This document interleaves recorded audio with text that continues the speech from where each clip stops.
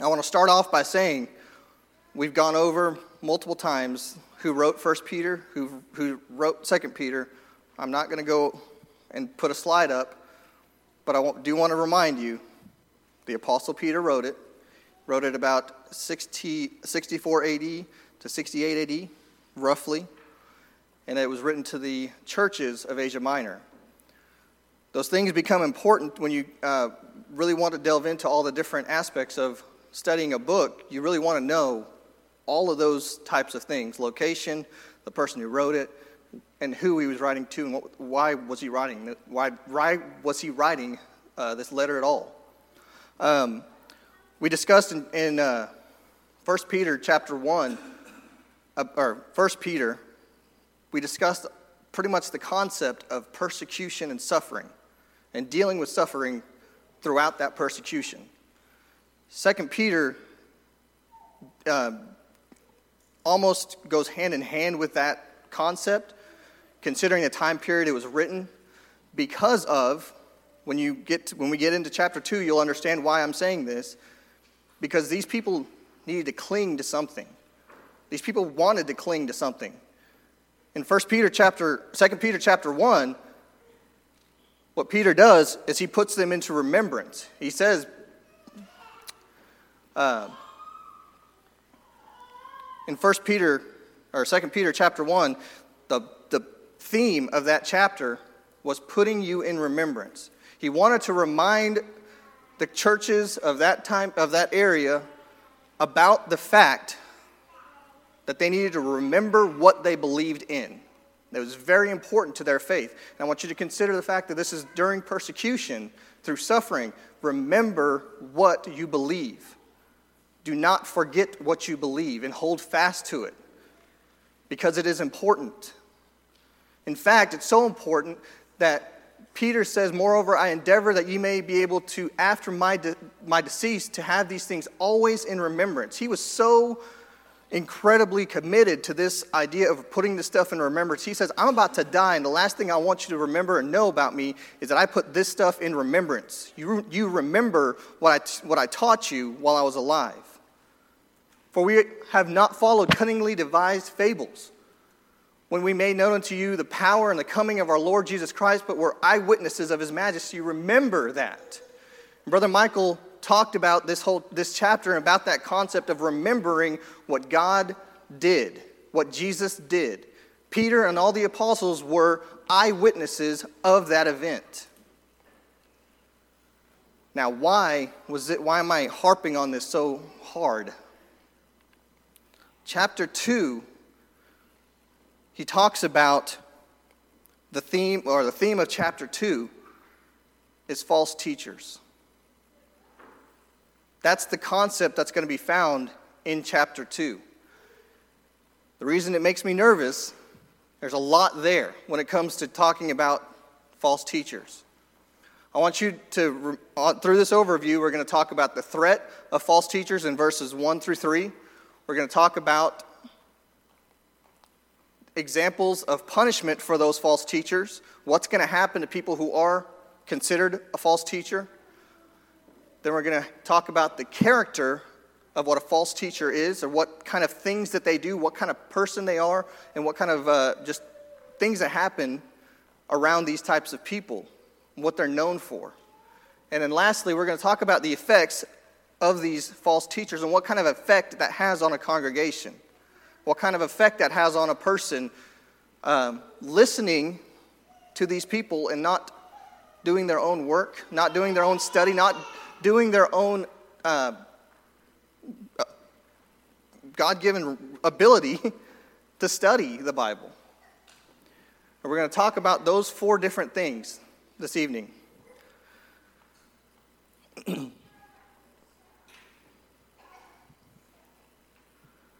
Verses 1 through 3.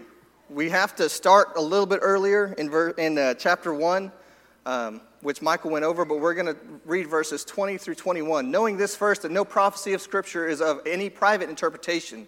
For the prophecy came not in old times by the will of man, but holy men of God spake as they were moved by the Holy Ghost."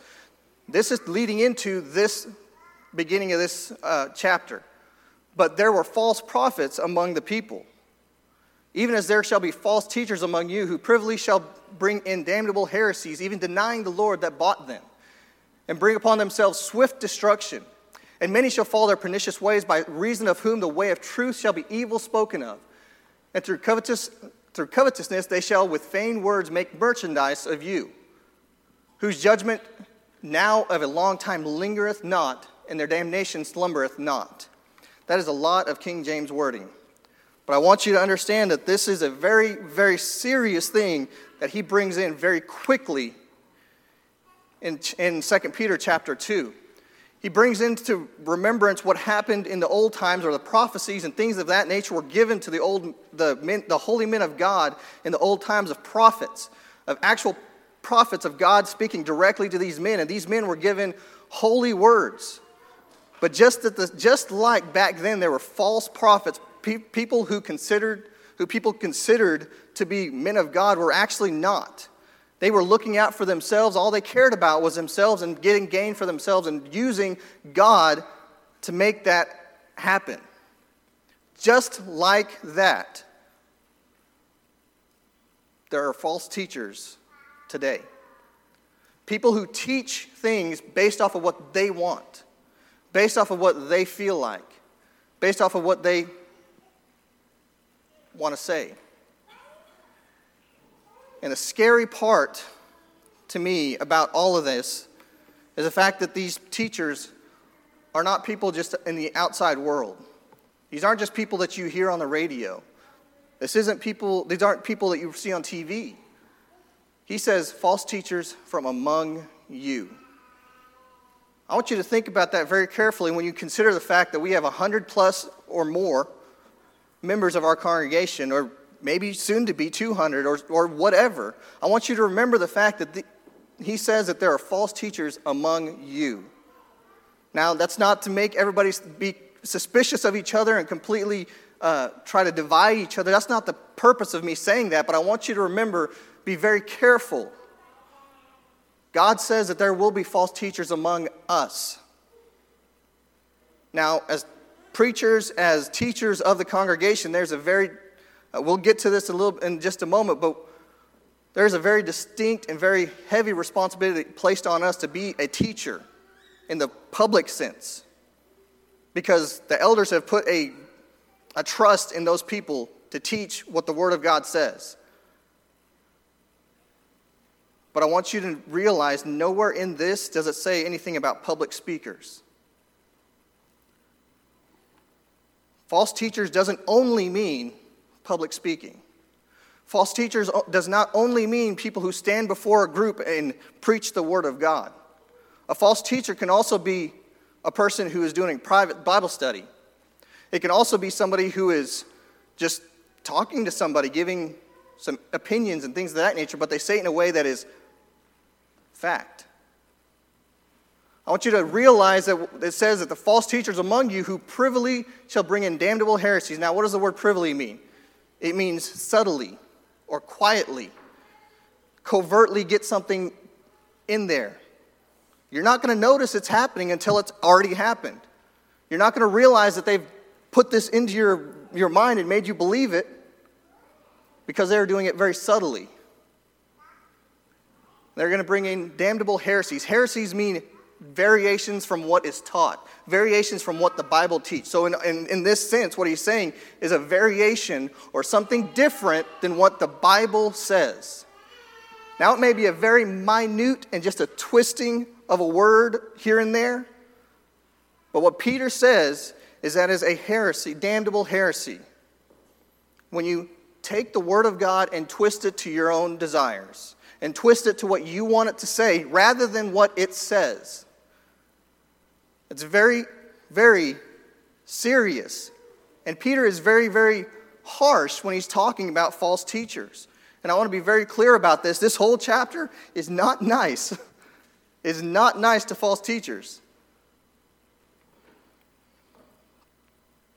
Even to the point, now these false teachers among the 7 churches of Asia, the 8 churches of Asia Minor, I'm pulling in a little Revelations here, but the churches of Asia Minor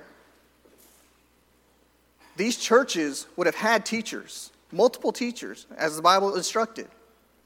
Now, I want you to consider these men and women are dealing with some heavy persecution by Nero. They're dealing with something that we here don't deal with.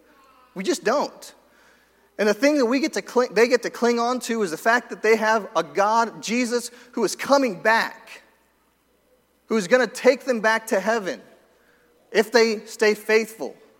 In chapter 3, we'll get to where it says that these men, these false teachers, are saying that, what makes you think that Jesus is coming back? Things have been going on like this from the beginning of creation. Why do you think that Jesus is coming back? That's a heretical, if that's a word? Heretical teaching.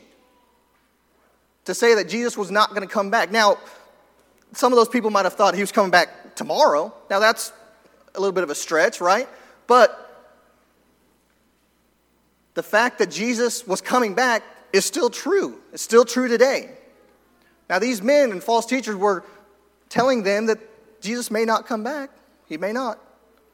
Very subtly letting these people know those things, and denying the Lord, denying what Jesus himself had said.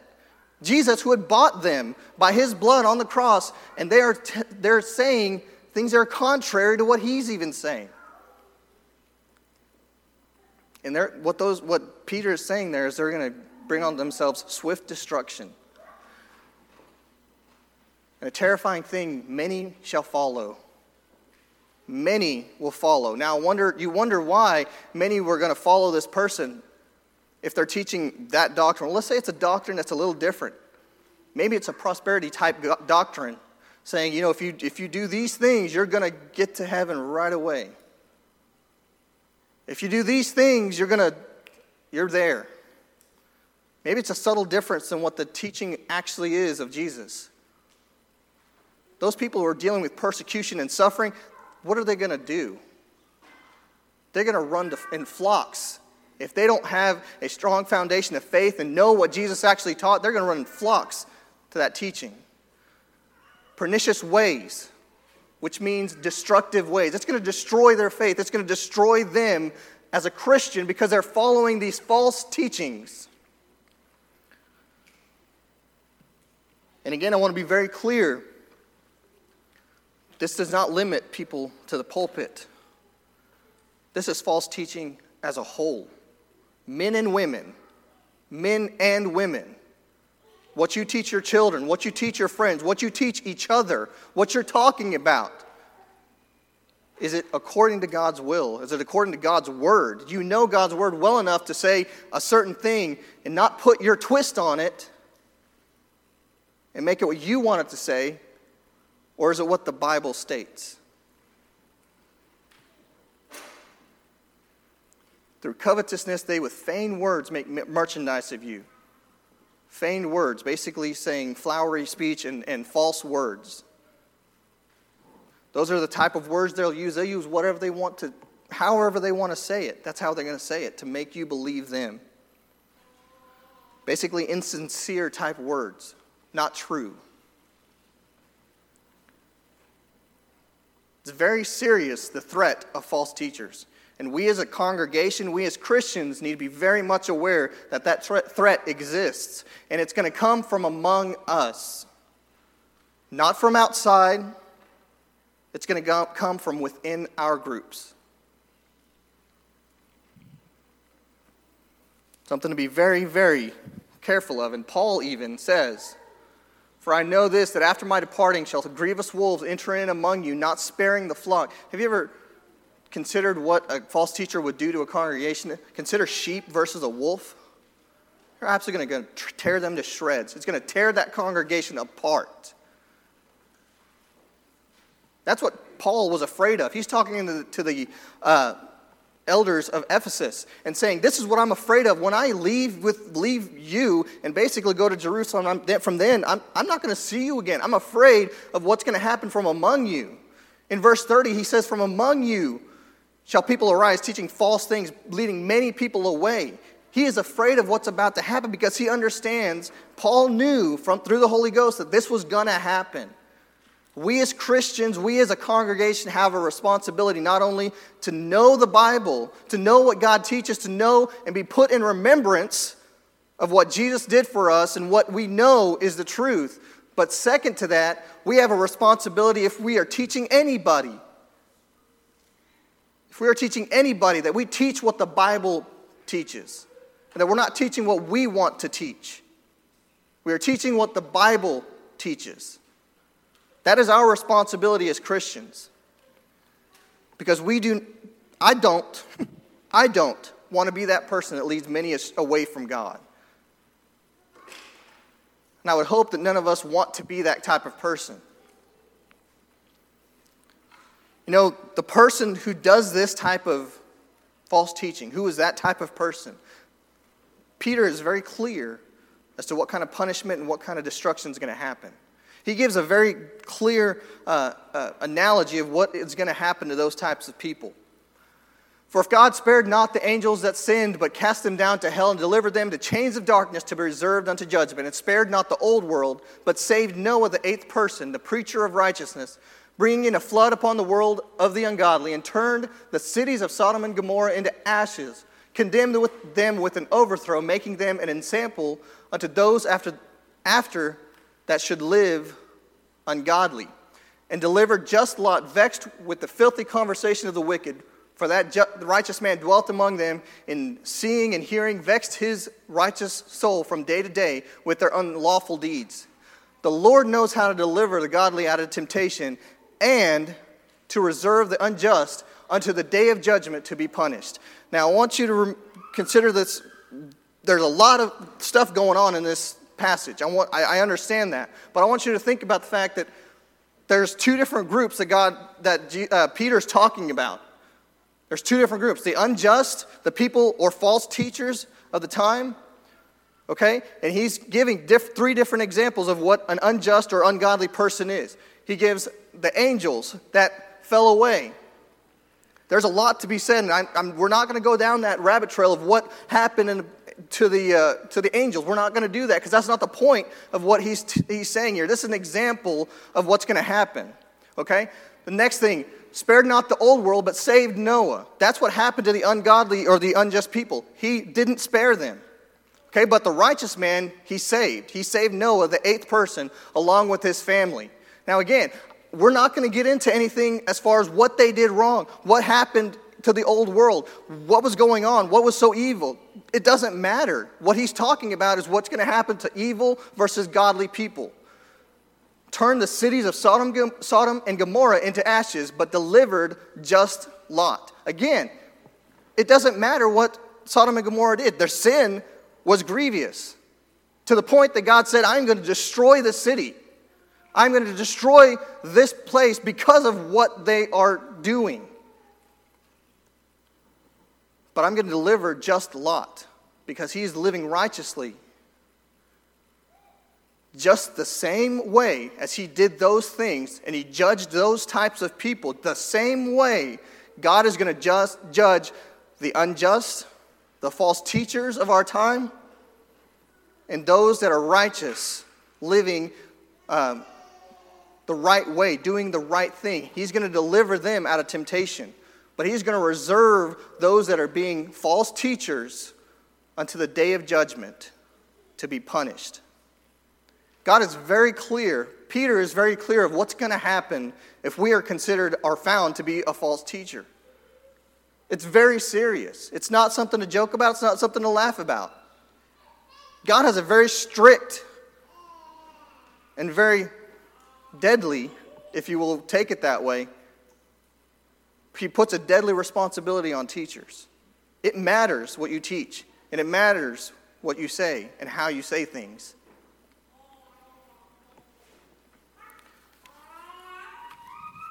Now, there's a side note that I definitely want to talk about in this chapter, or in this passage of verses, and that is about Lot. You know, Lot, if you know the story of Lot, Abraham and Lot grew so wealthy that they couldn't live together anymore. Lot was living with Abraham, but they grew so wealthy that their shepherds and the people that were keeping their flocks were fighting. So what Abraham said is, let's separate. Lot decides, and he takes Lot up to a mountain and says, okay, pick where you want to go. Lot looks over here and he sees the valley and the area of Sodom and Gomorrah and says, that's a beautiful land. I'm taking that. He goes over there and he camps out in the plains, in that valley, toward Sodom and Gomorrah. Now I want you to realize, eventually he gets to the point that he's in Sodom and Gomorrah, not just facing it, not at the edge of it. He is in Sodom and Gomorrah, the evil city that God says, I'm going to destroy. He was still just. He was still just. I do want to bring that out. Peter says that he was still a just man. But I want you to realize the righteous man dwelling among them, in seeing and hearing, vexed his righteous soul. The word vexed means he troubled. He caused distress. He caused himself pain and distress because of what he was seeing and hearing while living in such an evil place. The things we see, the things we hear matter. As a righteous person, we are vexing our souls when we continually look at things that we don't need to look at, when we continue to hear things that we don't need to hear. We are vexing our righteous souls. It matters what you listen to, what you see.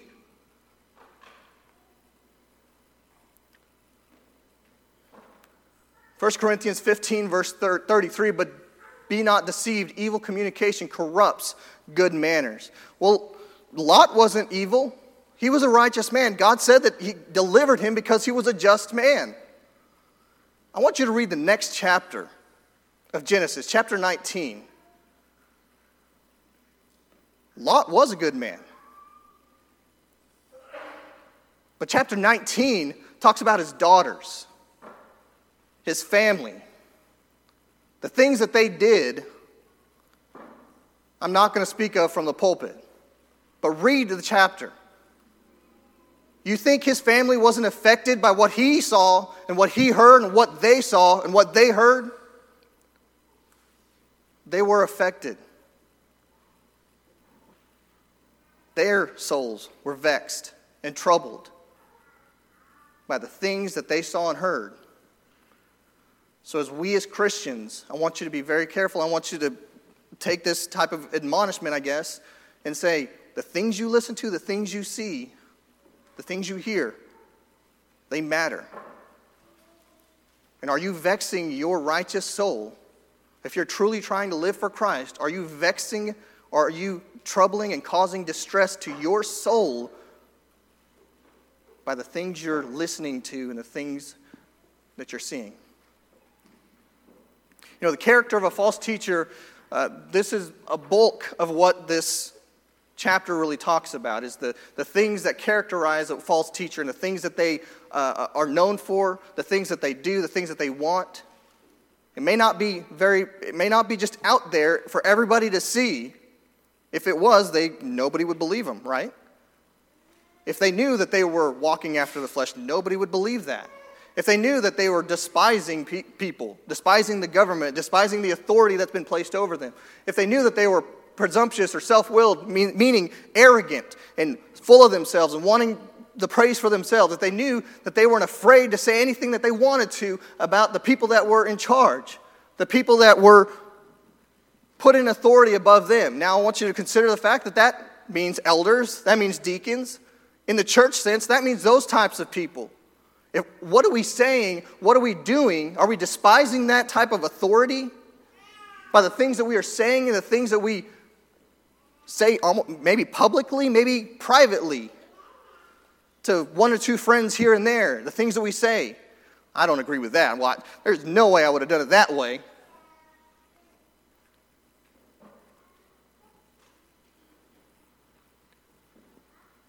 Whereas angels, which are great in power and might, bring no railing accusation against them before the Lord.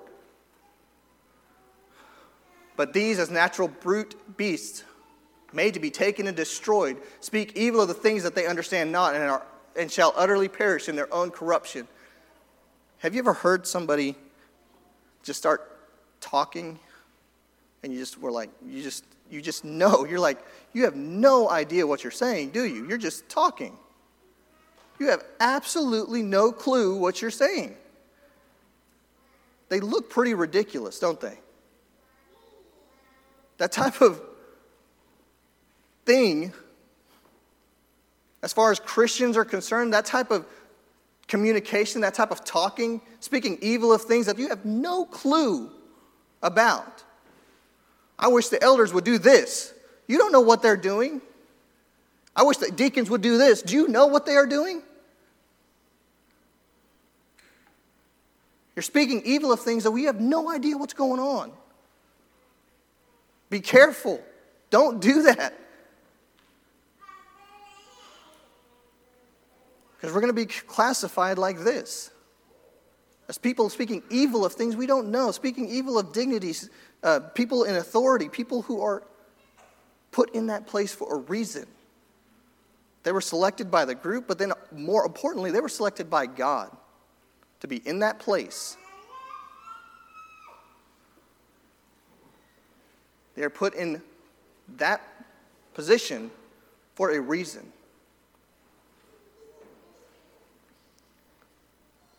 A false teacher is not going to be afraid to say things to people when they know they shouldn't. A false teacher is going to say things really probably shouldn't do. And they know it, but they're going to do it anyway. And shall receive the reward of the unrighteous. Sorry, let me go back and read that. Speaking evil of things they do not understand, and shall utterly perish in their own corruption, and shall receive the reward of the unrighteous, as they that count it pleasure to riot in the daytime. Spots are they and blemishes, sporting themselves with their own deceiving, while they feast with you, having eyes full of adultery that cannot cease from sinning, beguiling unstable souls. A heart they have exercised with covetous practice, cursed children. Wow. Peter is not holding back, is he? He has some strong feelings of what he thinks about false teachers. He calls them cursed children.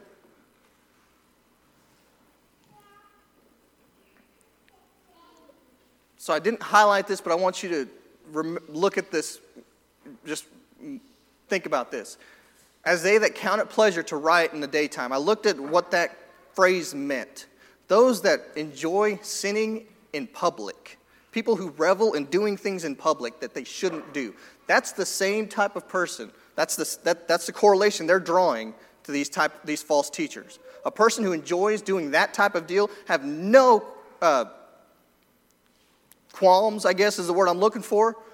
They have no problem sinning in front of people. That's the same type of problem that false teachers are classified in. They sport themselves with their own deceiving while they feast with you. Basically, the context of this idea is basically they're not afraid to parade what they are saying to you. They have no problem with that. They're okay with you thinking that they're righteous, but they know that what they're telling you is wrong.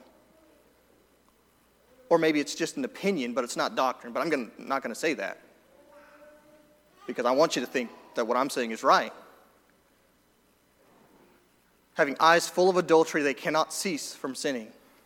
Beguiling unstable souls. Now this is a tidbit that I definitely want us as a congregation to think about. Do you know what the word beguiling means? Is to trick. You've tricked somebody. Now, you trick an unstable soul. You basically take what they know and you change it. And you trick somebody who doesn't have a firm foundation.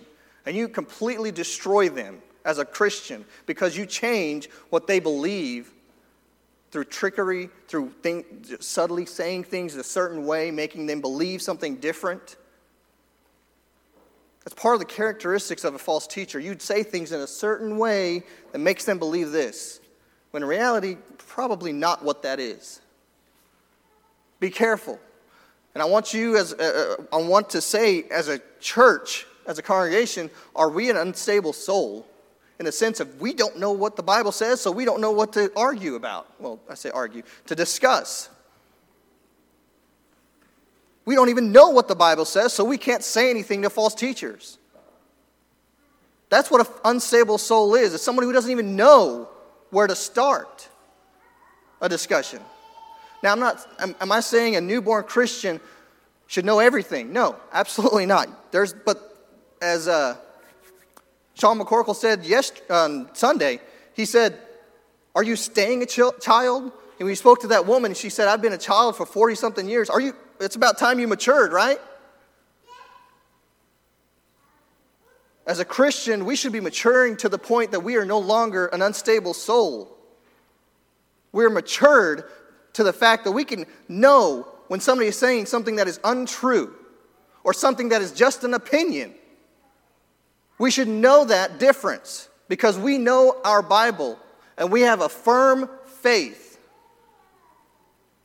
And we are solid because we know what the Bible says. We know what the Bible teaches. And we're not that unstable soul that's being tricked into believing something else. Which have forsaken the right way and are gone astray, following the way of Balaam, son of Besor, who loved the wages of unrighteousness, but was rebuked for his iniquity. The dumb ass, speaking with man's voice, forbade the madness of the prophet. Now, Peter goes from just ripping up false prophets to making a pretty harsh insult against them, or false teachers, and then another harsh insult to them right on top of that. He calls them, he says that they follow the way of Balaam. Now, what does that mean? Well, if you know your Old Testament history, when the children of Israel were traveling through to Canaan land, the Moabite king Balak wanted to have Balaam, who was a prophet of God. He was a prophet of God. He wanted him to curse the children of Israel. I would encourage you guys to read that. It's found in Numbers 22 through Numbers 24. So please read that. It's a very interesting story. But at the end of that, chapter 24, it kind of leaves you, what happened? You know, it just kind of, so you know what actually happened in the story. Balak asked Balaam to curse him. Balaam's like, okay, gets ready to curse him, and out comes a blessing. 3 times he does that. Each time a blessing comes out instead of a curse. Balak says, "What are you doing? I asked you to curse him, and you're blessing him. What are you doing?" Well, Balaam says, "I can only say what the Lord tells me to say." That's the end of the story. Now, the donkey and all that stuff happens at the beginning of that. Chapter 22, all that stuff happens at the beginning. I want you guys, just read that chapter. It's pretty interesting. But where did Balaam sin in all of this? Was it just the greed of wanting money? And was it just that? Was that simply it? Numbers 31, verse 16. "Behold, these caused the children of Israel through the counsel of Balaam to commit trespass against the Lord in the matter of Peor. And there was a plague among the congregation of the Lord." You know, the prophet Balaam couldn't technically curse the children of Israel because God wouldn't let him. But what he did do is he told Balak how to cause the children of Israel to fall away, to go astray. He told him, what you need to do is send your daughters, the women of the Moabite people, you need to send them in to marry with the Israelite people. And what's going to happen is those women are going to pull these men away from God and have them worship Baal. That's what's going to end up happening. So basically what Balaam did is he gave Balak the keys to destroy the children of Israel. He couldn't officially curse them, but he could subtly cause them a problem. Does that sound familiar? That's what a false teacher is doing. He is subtly causing a problem, causing people to go astray. And what Peter says is that those people who love the wages of unrighteousness are following the same way that Balaam did. These are wells without water, clouds that are carried with a tempest, to whom the mist of darkness is reserved forever. Basically, have you ever seen a cloud? We're not having that problem right here, but if you look at the clouds, and you can expect rain generally, but what he's saying is as a teacher is basically like a cloud that you're expecting rain. You're a farmer maybe. Just picture this. You're a farmer. You see some clouds in the horizon. You see them coming towards your fields. You're like, yes, I'm going to get some rain because I need it. They come over and they keep going and there's nothing that comes out. It's worthless to you. It did absolutely nothing. That is what a false teacher really does. Absolutely nothing for you. At the least, he does nothing for you. At the most, he's going to pull you away from Christ. They're like wells without water. They appear to be righteous, but they can't offer anything of substance with their teaching, with what they're telling you to do. If they're giving you correction and things like that, or giving you ways to fix your life, but in reality, when you try to do those things, they do nothing. That's what he's talking about. They don't do any good with the things that they teach, the things that they want you to do. They're teaching you, it does nothing. If we as Christians and as teachers and people who are teaching each other are trying to tell people or instruct people in a way to do things, or trying to instruct them how to live, if we're not using the Bible, we don't need to be doing that. Am I saying that the Bible has every single scenario, everything like that? No, but the principles are all found in the Bible, how to live and how to be holy, how to be Christians. If we're not using the Bible to back up what we're telling and how we're advising people, we are just like this. Wells without water, a cloud driven with a tempest that does nothing for me, does nothing for anybody. If you're that type of teacher who doesn't give any substance, doesn't give any Bible with what you're teaching, and it doesn't help somebody become a better person. Lastly, the effects of what a false teacher will do to a congregation. For when they speak great swelling words of vanity, they allure the lust of the flesh through much wantonness. Those that were clean escaped from them who lived in error. While they promise them liberty, they themselves are servants of corruption, for of whom a man is overcome, of the same is he brought into bondage. They will use flowery language. They will use all sorts of arguments. They will say all sorts of things to lure you away from what you believe, from what you know is the truth. And they entice people to come to believe what they believe. And the scary part about it is that those that were clean are the ones that are being pulled away. Those that have escaped that sin that has held on to them are now back in that sin. May not be the same one. May not be the same sin that held them captive before they became a Christian, but now they are back in sin in a different way because of the teaching of a false teacher. They promise them liberty. They promise them all sorts of things, but in reality, what they get, they themselves are servants of corruption. They themselves are servants of sin. For by whom a man is overcome, what he is overcome by, that's what he's in bondage to. The sin problems you deal with become the sin that becomes your prison.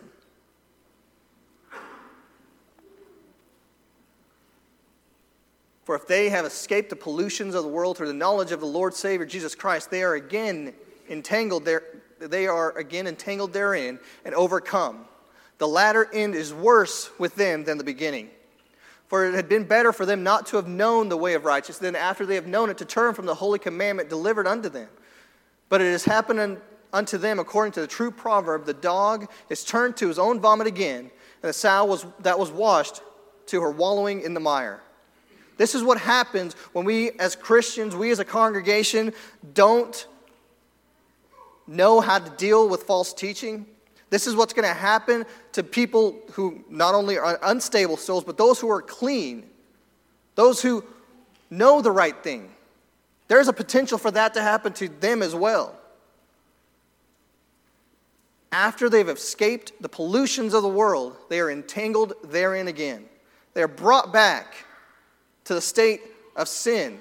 And it would have been better for those people to not have even started down the way of righteousness, because the latter end is worse than when they started, because they know the right thing and they went back to it.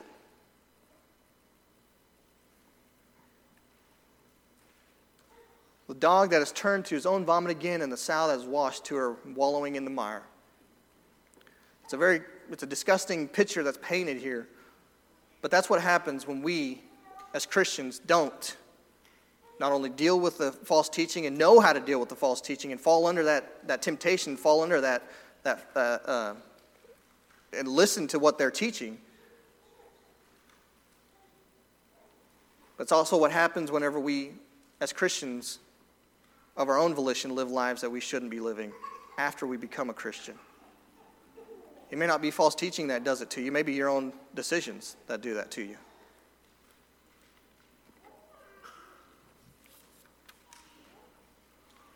There's a warning here. This whole chapter is also not only basically informing us of false teachers and what's going to happen, but it's a very strict warning of what for people who are teachers, who are teachers for God. There is a heavy and real responsibility placed on us in the pulpit, by the elders, but also by God. If you find yourself as a teacher and you're in that position, I want you to understand there is a heavy and real responsibility. You should not be taking it lightly.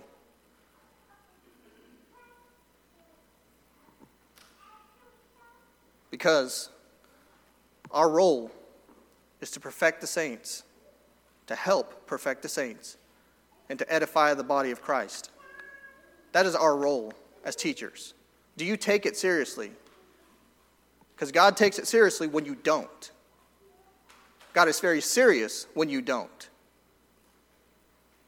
Are you serious to do that? Those are the thoughts that I have pulled out from chapter 2. I hope that what I've said has been something to make you, that has informed you, at the very least, informed you and made you think about the chapter of 2 Peter chapter 2. The threat of false teachers, examples of the punishment that's coming for those false teachers, the character and what to look for in a false teacher, and the effects of what a false teacher can do in a congregation if we don't see it, and if we as Christians don't keep it from happening as teachers.